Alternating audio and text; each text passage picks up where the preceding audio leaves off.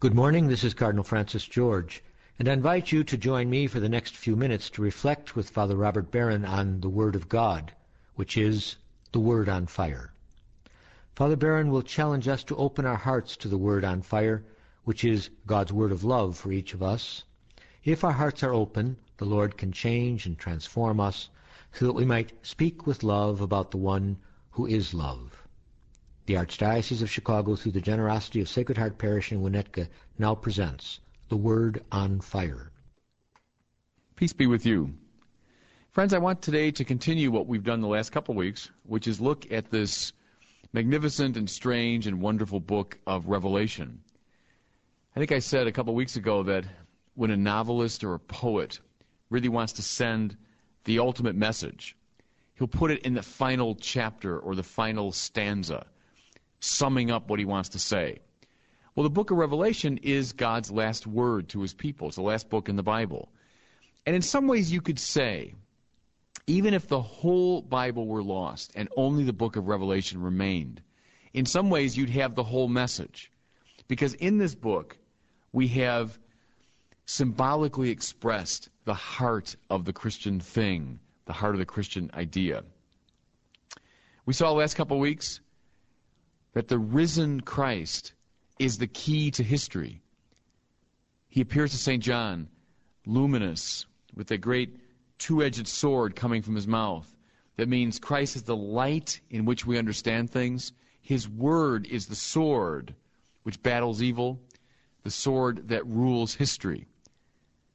We also saw last week that Jesus is the Lamb standing as though slain. Do you remember, as John looks into the throne room of heaven, he sees the scroll that stands for the meaning of history. The scroll is sealed by 7 seals. Who will open it? No one comes forward in heaven or on earth to open it. And then finally comes this Lamb, standing as though slain. This weak, powerless, and wounded animal, symbolizing Christ crucified, is in fact the key to history. He's the one who opens the scroll. Now, what I want to continue with today, and we'll just touch on a few highlights of this wonderful book. I'd encourage you to read it. It's not that long. It would take you just a couple of sittings probably. But read the book of Revelation. I'll just touch now on a few more highlights. He opens the seals of the scroll of history. And we quickly discover that this is one tough lamb. In some ways, it's the joke of the book. Here's this wounded, weak animal. He's the Lord of history? Well, watch what happens as he acts. As he opens each of the seals, apocalyptic signs, plagues, disasters unfold. You've heard, of course, of the 4 horsemen of the apocalypse. They emerge as each of the first 4 seals is opened up. And these 4 horsemen, well, they rain destruction and plague and disaster on the earth. When the 6th seal is opened, for example, a great earthquake shakes the ground. The sun is blackened. The sky is rolled up like a scroll. I love this detail. People begged God to kill them, and they weren't able to die. That's how horrible these visitations were, unleashed by the Lamb. But then it goes on. After the 7 seals, the 7 trumpets are sounded. Well, these are the famous trumpets of doom.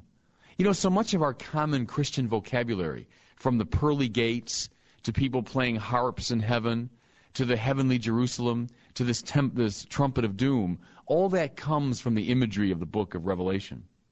So the 7 trumpets are sounded by angels. What happens as they sound? Plagues like the 10 plagues of Egypt rain down. Burning of trees, hail, the turning of water to blood, the falling of the stars from the heavens, the poisoning of rivers and seas, and probably the most remarkable one, locusts who have the faces of human beings, long hair like women, John says, and then they're arrayed in the battle armament of soldiers. They come down upon the earth and they wreak havoc. But that's not it. You got the 7 seals, the 7 trumpets. They are followed by the 7 bowls of God's wrath. And these are now poured out on the earth. And in the same way, plagues, disasters, suffering rains down. Now, obviously, all of these details are part of what makes this book so fascinating, why artists have loved it, why poets and preachers have returned to it. What do we make of this? Frightening. It is frightening. And here we are in the last book of the Bible. Maybe we're expecting a comforting word, and we get this train of disasters. Let me just say a couple things about it. 2 weeks ago, I mentioned to you that we shouldn't read this book simply as a reflection on events that happened in the first century. If that's the case, why are we reading it now? More to the point, we shouldn't simply read it as a prediction of what will happen at the end of the world. If that's the case, well, maybe it's true for people in 10,000 years, but not true for us.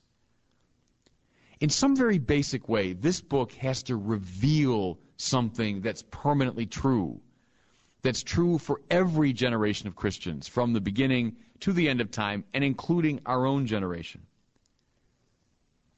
So how do we read these seals and trumpets and bowls, all this disaster? I think two things. The first Christians saw in the dying and rising of Jesus from the dead God's judgment on a sinful world. Now, I know that word has become very unfashionable.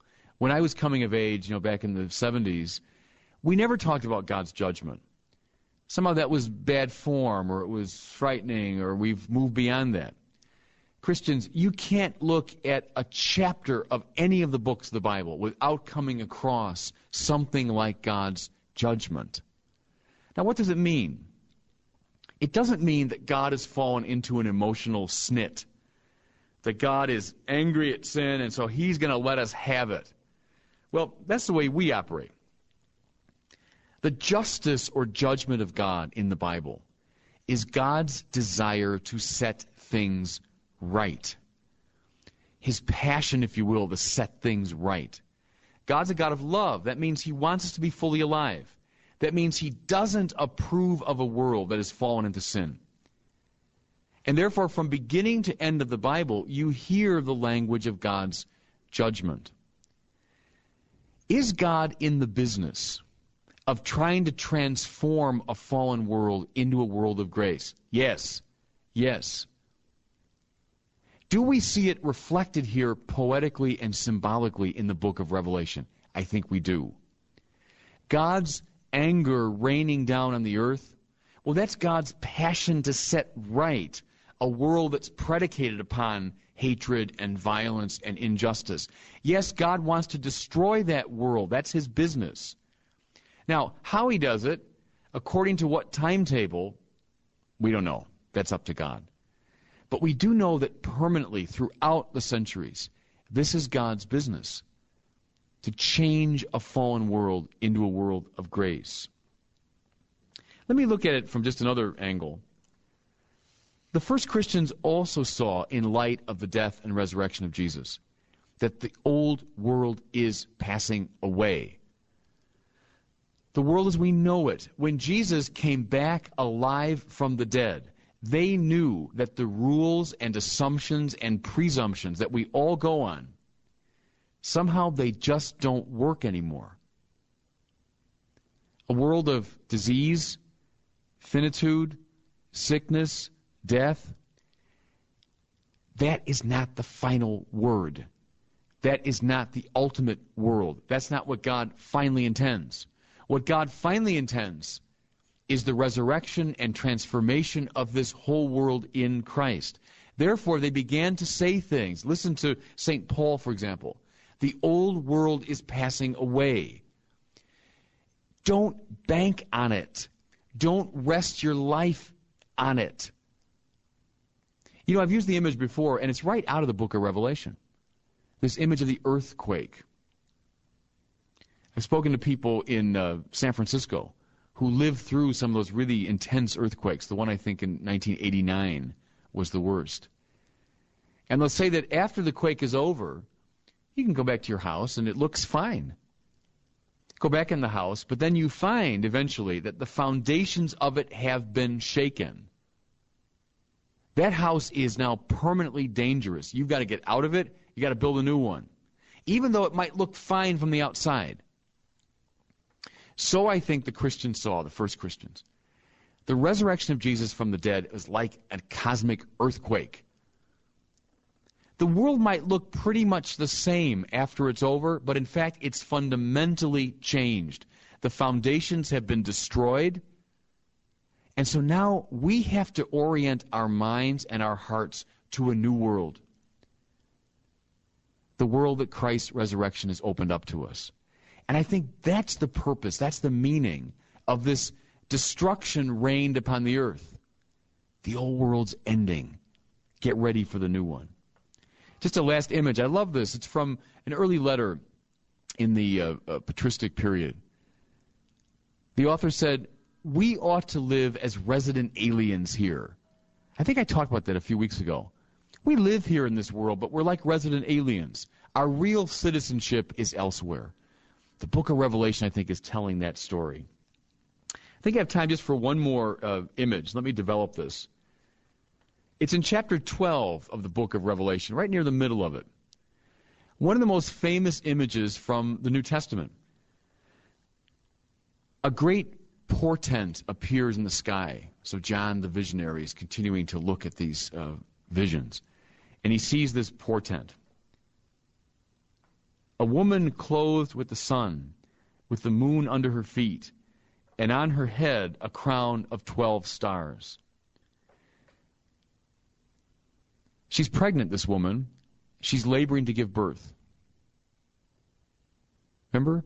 And then waiting to receive her child and devour it is a great dragon. So John sees this drama, this struggle. The woman about to give birth, the dragon about to devour the child. The child is born, and then at the last minute is snatched away to heaven, and the dragon is frustrated. What do we make of this? Well, Christian artists over the centuries have loved this scene. You can see it depicted all over the place. Paintings and sculpture and architecture. Who's this woman laboring to give birth? Well, in one sense, she's Israel. She's the Old Testament. She's all the prophets, all the seers, all the sages, all the history of the Old Testament.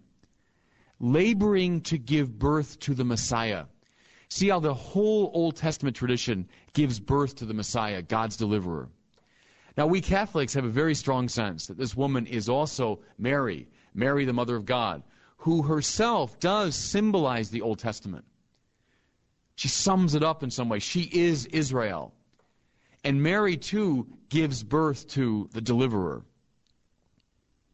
Now, Christians, who is there waiting to oppose him? There's the dragon. And the book of Revelation is very clear. The dragon symbolizes Satan. Symbolizes all those powers of darkness, cosmic, earthly, and otherwise, that oppose the creative intentions of God. We have a battle on our hands. The Messiah has come, yes, through God's grace. This Messiah, the book tells us very clearly, will conquer, yes. But there is a battle going on.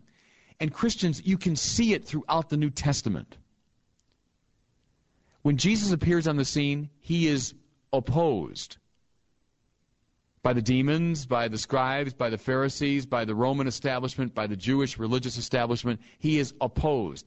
So the book of Revelation is telling us, from the very beginning, in a cosmic sense, God's salvific intentions for the world are opposed.